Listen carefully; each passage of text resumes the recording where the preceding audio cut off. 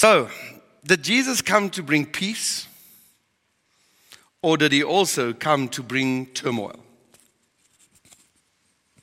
Tough question, isn't it? The Bible speaks about both. And I want to address it with you tonight, and I want to challenge you to think with me. Did Jesus come to bring peace? Is there a contradiction here when we say he brought peace and also he brought turmoil?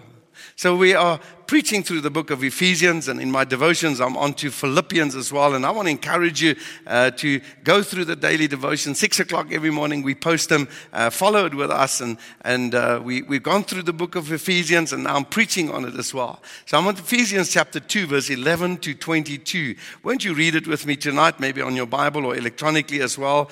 But this is the heading in the NIV Bible. It says, Jews and Gentiles reconciled through Christ. In other words, there was a division. There was Jews and Gentiles. The Jews in particular didn't really fancy the Gentiles too much and kept them out and believed that they were not as acceptable to God or to themselves as they should be. And so there was this divide.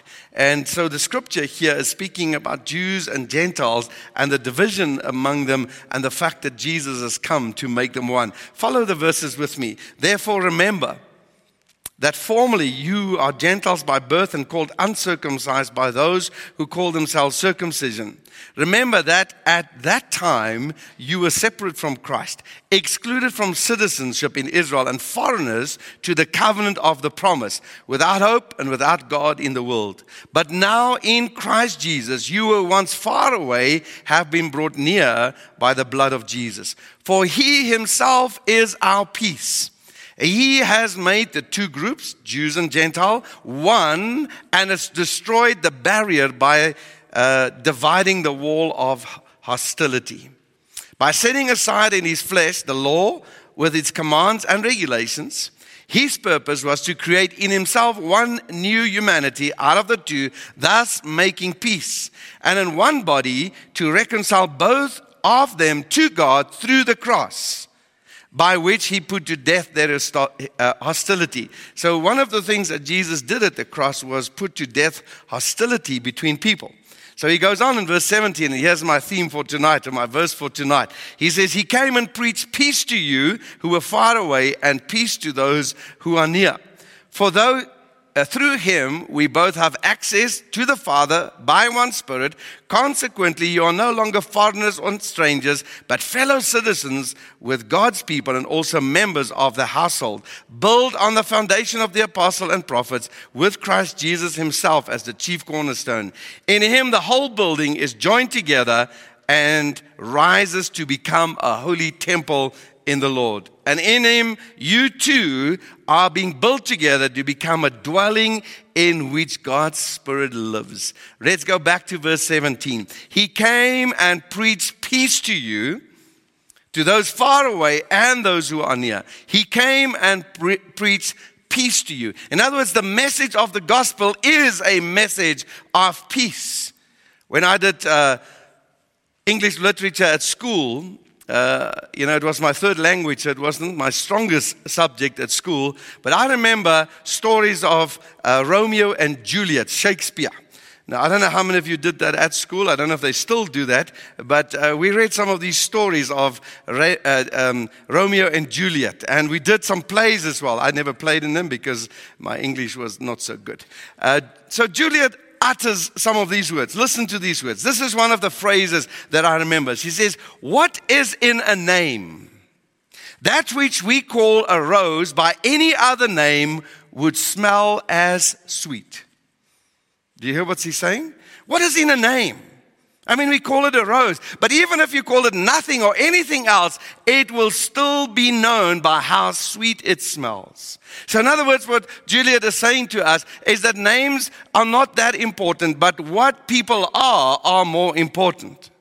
But yet when I go to the Bible, I see, and also in some nations and some cultural groups, names are very important. Names have a meaning. And whenever I eat somewhere, I ask the waitress, what's your name? And then I would ask, what does your name mean?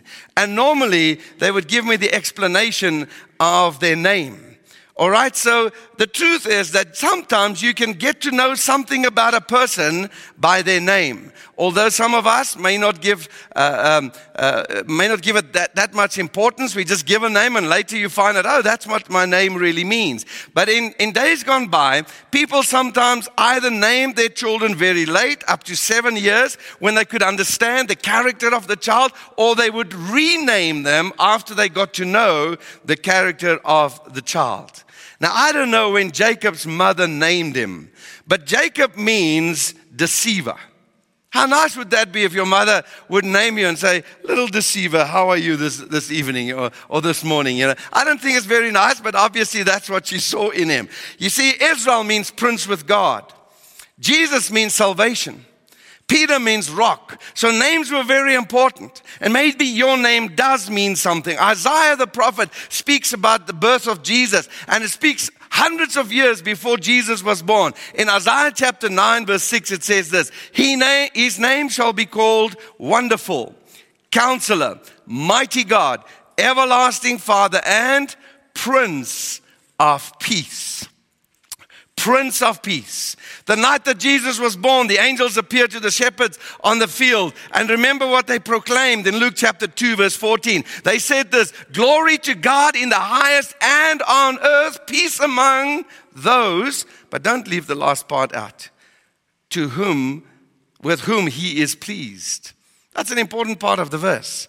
But this is what it says, peace among people, to those who belong to him. You see, the arrival of Jesus is the arrival of the Prince of Peace. But the question remains, and I want to ask it again. Did Jesus come to bring peace among people, in nations, among one nation and another, in the world? What type of peace, if he did he actually bring, if he did bring peace? You see, today people fight wars in the name of religion. And even in the name of Christianity, people have fought wars in the past. And I wonder if that is what Jesus' will really was, that we would fight wars because of his name. In John chapter 14:27, it says, peace I leave with you. My peace I give you. Not as the world gives, I give to you. Let not your heart be troubled, neither let it be afraid. Peace I give you. You see, some have said that Jesus' promise is a direct contradiction of the following verse that I'm going to read to you now. Because in Matthew chapter 10 verse 34 it says this, do not think that I bring peace on earth. And that sounds like a contradiction, Jordan. Because just now he said in the verse I've read, peace I give you. Now he says, don't think that I have come to bring peace on earth. I did not come to bring peace but a sword. That seems to be a direct contradiction of the verse I read a little while ago. So what does it then really mean? What kind of peace is it that Jesus has come to bring to you and me, to earth, to people around us? Did Jesus come, let me ask it again, to bring peace? Or did he also come to bring turmoil amongst people? If I read the scripture, I will find it's indisputable that Jesus wants his followers to have peace. It is true. He wants us to have peace. In fact, the name Christ and the word peace is 24 times in the King James Version. They are in the same verse. Christ and peace. Let me give you a couple of examples. Philippians chapter 1 verse 2. Grace to you and peace from God our Father and Jesus Christ. Same verse. 2 Corinthians 1:2. Grace to you and peace from God our Father and the Lord Jesus Christ. 1 Thessalonians 5 verse 13. Peace, be at peace among yourselves. In Ephesians 6:15, he calls the message of Christ the gospel of peace. Philippians 4 verse 7, it speaks about Jesus giving us peace, and a peace that surpasses all understanding, a peace that will guard our hearts and minds. In Isaiah chapter 9 verse 6, I've just read it earlier on, it speaks about the Prince, Jesus, and peace. So peace and Jesus were closely connected in the Bible as well. Could it be that Jesus also came to bring turmoil? I think that is true as well. Certainly, he does bring turmoil. Isn't it true that maybe some of you experience it at this time, that in your own family, that your husband or your wife might believe and the other spouse doesn't? Could it be that a mother believes and a daughter doesn't, or a son believes and a father doesn't? Yes, it does. What does it do to that household? This message of peace often brings division in households as well. And that's what Jesus is explaining in chapter 10, verse 34 of the book of Matthew, and says, he who loves his father or mother more than me is not worthy of me, and the other way around as well. So Jesus is speaking about the fact that that the gospel, the message that I intend to be a message of peace, does bring division and does bring turmoil in families. Let me tell you something. Here's a thought I've been thinking while I prepared this sermon. If Christ did not come, I believe the earth would have gone on undisturbed in its sin and its guilt until doomsday. And yet when he came, the moment Jesus came into the picture, he brought a message of peace. He said, I will reconcile you to the Father. I will forgive your sin. I will remove your guilt. Now, who does not want that good news? Yet the same good news brings about turmoil and results sometimes in war, in families and in nations. You see, a war between righteous and sin started, and people are clinging to their sin and their unrighteousness, and they are fighting against Christ. And the gospel often produces two camps. One is hostile to the other. I think Jesus knew this was going to happen. I think he knew. But I don't think that Jesus meant for his gospel, for his words, to be a message of hostility, to create that. But I think Jesus knew that and it wasn't his intention to promote hostility, but I think he knew that what he preached was contradictory to some of the stuff that people were preaching, and it was often highly controversial. Let me give you some examples. I am the way. In that verse, Jesus is saying, I am the only way. No one comes to the Father except through me. Now, let me dare you. You go and put that on your Facebook tonight. And see, I believe that Jesus is the only way to the Father. And you meant it to be, somebody will pick up and say, wow, that is amazing. That's what I've been looking for. I need this message. And click, yes, please phone me. I want to give my life to the Jesus. You know what often happens? It's the contrary. The opposite happens. You get messages, do you really think he's the only way? I don't believe this. No. And the same message. So Jesus often said things that were controversial. Another controversial thing that Jesus said is that love your enemies. That's not as easy as it sounds, is it? Another thing that Jesus said that was controversial, especially in the times that he was living in, he says, I and the Father are one. In the mind of the Jew, the religious Jew, that was blasphemous. And another time, Jesus says to somebody, your sins are forgiven. And they say, how can you do that? Only God can forgive sins. So what I'm saying to you is he did not come with a message to bring hostility, but he knew his message would often go against what was taught and what was lived among even religious people. It was controversial. In Matthew 10, verse 34, he speaks about families, hostile and in turmoil. And he knew that his teaching would affect people like this, that some would accept it gladly, and some would respond very negatively to do this as well. And some accept the light, and some rejoice in the light, and some receive the light. Yet others prefer to live in spiritual darkness and to prefer to live in sin. And these two clash and bring turmoil. But he never intended to contradict himself. I will give you peace, and yet Jesus says, I've also brought the sword. You see, in the modern day that we live in, we like to hear about world peace. I've heard so many ladies, they walk down those ramps, Mrs. World, miss this and miss that. And when they come to the end, say, what would you like to do in your year of reign? And the answer is almost always, I would like to this and that, and I would like to promote world peace. And I think, go for it, girl. If you get that right, man, I will personally help you to get the crown another 5 years. How many have said that before? I would like world peace. I'm going to promote world peace. You see, I don't think even Jesus came to promote world peace. I don't think so. Yes, he wanted people to live at peace, but I think he knew that people, right from the beginning, people weren't going to accept everything that he says as well. And in fact, the message of peace, as I've said, often in communities does not bring peace.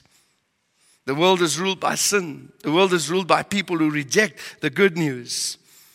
And this message is often misunderstood, and the message of peace is misunderstood as well. So what is the peace? What kind of peace did Jesus actually come to bring? Well, I can tell you there's a couple of things, and I'm only going to mention a few tonight. The first thing, and the first aspect of peace is Jesus came so that there would be peace between people, men, human beings, and God. And in Romans chapter 5, it speaks about being reconciled. And he came to earth to reconcile men and women unto him. So the primary peace that Jesus is bringing is peace between mankind and God. And yet even this many reject, and they continue to enjoy being trapped in their own sin. But this is what he offers. Romans chapter 5 verse 1, it says, therefore, since we have been justified by faith, we have peace with God through our Lord Jesus Christ. So primarily that's what he wanted to do, is he wanted to make sure that those of us who lived alienated from God now have peace with God. The second kind of peace that Jesus worked hard for is peace with people as well. Church people, among one another as well. And how often do we even find like-minded people in church not at peace with one another? You see, the peace of God doesn't enable us to rest internally only. It also empowers us to change and somehow to respond to people differently. And when people give their lives to the Lord Jesus Christ, often there is a different response. There's something that happens in them. It seems like when they are at peace with God, that they also desire to now be at peace with other people. And they become more forgiving. They become more generous. They become more compassionate in their relationship. They become more self-aware of their own sin and the need of themselves to repent, rather than looking at other people and trying to make them feel bad about their sin. In fact, making efforts for internal or interpersonal peace is the mark of a true believer. A true believer makes peace between other believers as well. The last thing about peace that I want to concentrate on tonight is first that Jesus wanted us to have peace with God. Jesus wants us to have peace with one another. But the last thing, and I think is very applicable for the times that we are living in today, is Jesus brings us peace in our circumstances. Jesus brings us peace in our circumstances. I believe, my dear friend, when we submit to the Lordship of the Prince of Peace, listen to what I'm saying. When we submit to the Lordship of the Prince of Peace, then eternal peace comes between God. Then also there is an indwelling of the Holy Spirit, and He puts faith in me. And that faith starts believing and trusting in God in difficult times. Colossians chapter 3 verse 15 says, let the peace of Christ rule in your hearts. Listen, this is not so by the way kind of thought. He says, in other words, it's almost like a command. Let the peace of God rule in your hearts. When you go through this, listen, let the peace of God rule in your heart now. Make a choice for that to happen. When we are submitted to Christ and the Lord and allowing the Holy Spirit to rule in our hearts, I believe truly we can have inner peace. Philippians chapter 4 verse 6 and 7 says, do not be anxious about everything or anything, but in anything by prayer and petition with thanksgiving make your request known to God. And the peace of God that surpasses all understanding will what? Guard your heart and mind in Christ Jesus. So in other words, when you come to God, and I'll end with it just now, and you pray and you talk to Him about the stuff that you're going through, and you give thanks to Him, then Jesus says, and I will give you peace that will blow your mind. It will be, the world will not even recognize it. They'll think you've lost your mind when you're at peace. You see, because the fact is, my dear friend, Jesus wants me to have peace in difficult circumstances. Let me take you to Luke chapter 8 quickly. Luke chapter 8 indicates that Jesus wanted people, His disciples, to understand that they could have peace in a very difficult storm. So here they are, Luke chapter 8. They've just preached the gospel. And Jesus has just done signs and wonders and miracles. And these apostles are all excited. But they're tired. They're a whole day of ministry. And Jesus then says to them, come, let's get into the boat. Let's go to the other side. And as he gets into the boat, he falls asleep. He chooses to go to sleep, and a mighty storm comes up. And the Bible says that the waves were so strong, the water came into the boat. You see, my dear friend, let me tell you something. I want to remind you that as a Christian, your journey in life, it is helpful for you to understand that Jesus is in your boat. Jesus is in your boat. And when you go through those storms, when the water's rough and the water's coming in, let me tell you, if you would just go to him, Jesus is in the boat. And I want you to see something. Jesus invited them in the boat. And I believe Jesus knew that a test was coming, that a storm was going to come up, and that they were going to be tested. Their faith was going to be tested. So he says, come, let's go for a bit of a sail here. And he goes down and he goes to sleep. You see, sometimes we think we are tested because we're disobedient. Yes, sometimes it's true, but a lot of times it's not. Can you imagine what they did wrong that day? Maybe Jesus was so cross and say, you know what, you didn't really do it the way that I want you to do, so now I'm going to take you into a storm. I don't think so at all. I think they had a great day of ministry. So they were tired. They get into the boat. Jesus invites them into the storm and then goes to sleep. They didn't do anything wrong. Let me tell you, not always are you in a storm because you've done something wrong or God wants to teach you a lesson. Sometimes he allows you, because the second important thing I learned from this passage is storms are inevitable. That's part of life. Don't listen to messages that says when you give your life to Jesus, everything is going to go right. It is not Bible. It's not the Bible. Sometimes we are tested to our limits. I have heard people say to me in the past, you know what, I've never had life so difficult until I gave my life to Jesus. How many of you can identify with that? Things were going better for some now I'm so being tested. Is this worth it, Rulof? Yes, it is. Yes, it is. You see, Jesus speaks in John chapter 16, verse 33. It says, these things I have spoken to you, that in me you may have peace. Because in this world, listen to what he says, you will have everything that you want. You will have been blessed. You'll be the head and not the tail. You'll have all the good stuff in life. No, he says, because in this world you will have tribulation. But what is he saying to them? He says, you know what, you're going to go through some difficult times, but I want you to have peace. I want you to have peace. We need to realize that storms are going to come our way. Believer, believe it. Believe it. It will help you to deal with it. It'll help you not to say, well, I've done something wrong or God doesn't love me when I go through a storm. That's part of life, man. It is not the best place to be this time of this part of the grave. The better place is on the other side where things won't go wrong. However, in the midst of that storm that is inevitable and will come your way, Jesus is in the boat. What storm are you facing today? Is it a relationship storm? Is it maybe a financial storm? Is it a health storm? Is it an emotional storm? Whatever your storm is, whatever it is that you are going through, let me remind you, I'm asking you not to forget that Jesus is in the boat. Now I want to ask you an interesting question. Where was Jesus when there was a storm? Shouldn't he have been right there with the disciples rowing and getting the sails all sorted out and scooping out water? You know where Jesus was? He was asleep. What does that mean? What happens to you when you are at peace? You actually sleep well. You know, so often people say, I don't sleep at night. I said, listen, make peace with God. Make peace with your circumstances. I go to bed and every night I just say, Lord Jesus, I thank you for this day. It wasn't the best day of my life, but let me tell you, I thank you for rest you're going to give me. Before my head hits that pillow, my wife is still talking to me. It's the best time of my life. This morning at 4 o'clock, she started to talk to me about stuff that we shouldn't do. And we were both awake. And I said, Carol, let me just sleep a half an hour more because I get up at 4:30. I said, come on. You know what? Peace. Jesus is lying in the boat. He's asleep. That means he was at peace.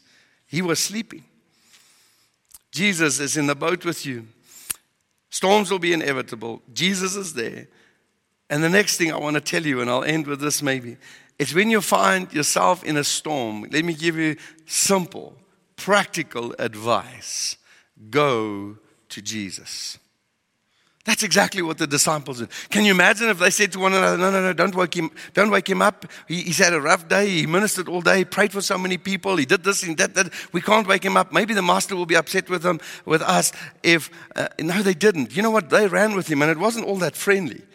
They shouted at him and said, listen, teacher, don't you care? We are perishing. And isn't that how we sometimes respond to Jesus? Instead of just saying, Jesus, I know you're in the boat. I'm going to give myself to you. I'm going to trust you. I'm going to just do day by day stuff. I'm going to trust you for today. We go and say, don't you care? Yes, he does care because he's in the boat with you. He is in the boat with you. Jesus, or just because we are in a storm, it doesn't mean that God does not care for us. That is a lie. What it means is because we are in the storm, listen to me again, peace be with you. My peace I give to you. Not the peace the world gives, but my peace I give to you. Let your heart not be troubled. Don't be afraid. That's what Jesus is saying in your storm at the moment. Go to Jesus. Go to Jesus. How do you and I go to Jesus? Because we're not physically in the boat with him, are we? Philippians 4 verse 6 tells us, do not be anxious about everything, but in every situation, by prayer and petition and thanksgiving, present your request. How do I go to him? I go and pray. You know, I don't have to be religious about it, fall on my knees and close my door somewhere. I can do it in my car. I can do it wherever I am. Lord, I come to you. I'm in a storm. I know you're in the boat. I know that maybe you'll be sleeping, but it's because you had peace, and I want your peace now in Jesus' name. I bring this request, this pain, this turmoil. You may not remove it immediately, but I have peace that you will. And if you don't, I have peace that you will walk through this valley with me. Man, that's a powerful prayer to pray. Instead of naming, claiming, and framing it, I hand it back to him. And you know what the rest of that verse is? And the peace of God that surpasses all understanding will fill your heart and mind. How many times have I said to my wife, to my family, day by day, don't worry about September. Don't worry about October. Don't worry about January. Just live today. Let the peace of God just guard your heart and mind today, because Jesus is in the storm. Jesus is in the storm. I hope, I trust that you will walk like that. I trust that you will, tomorrow, Monday, just try it on Monday. Forget Tuesday, just try it on Monday. And saying, Lord, in this storm, I receive your peace. You're in the boat with me. I trust you in Jesus' name.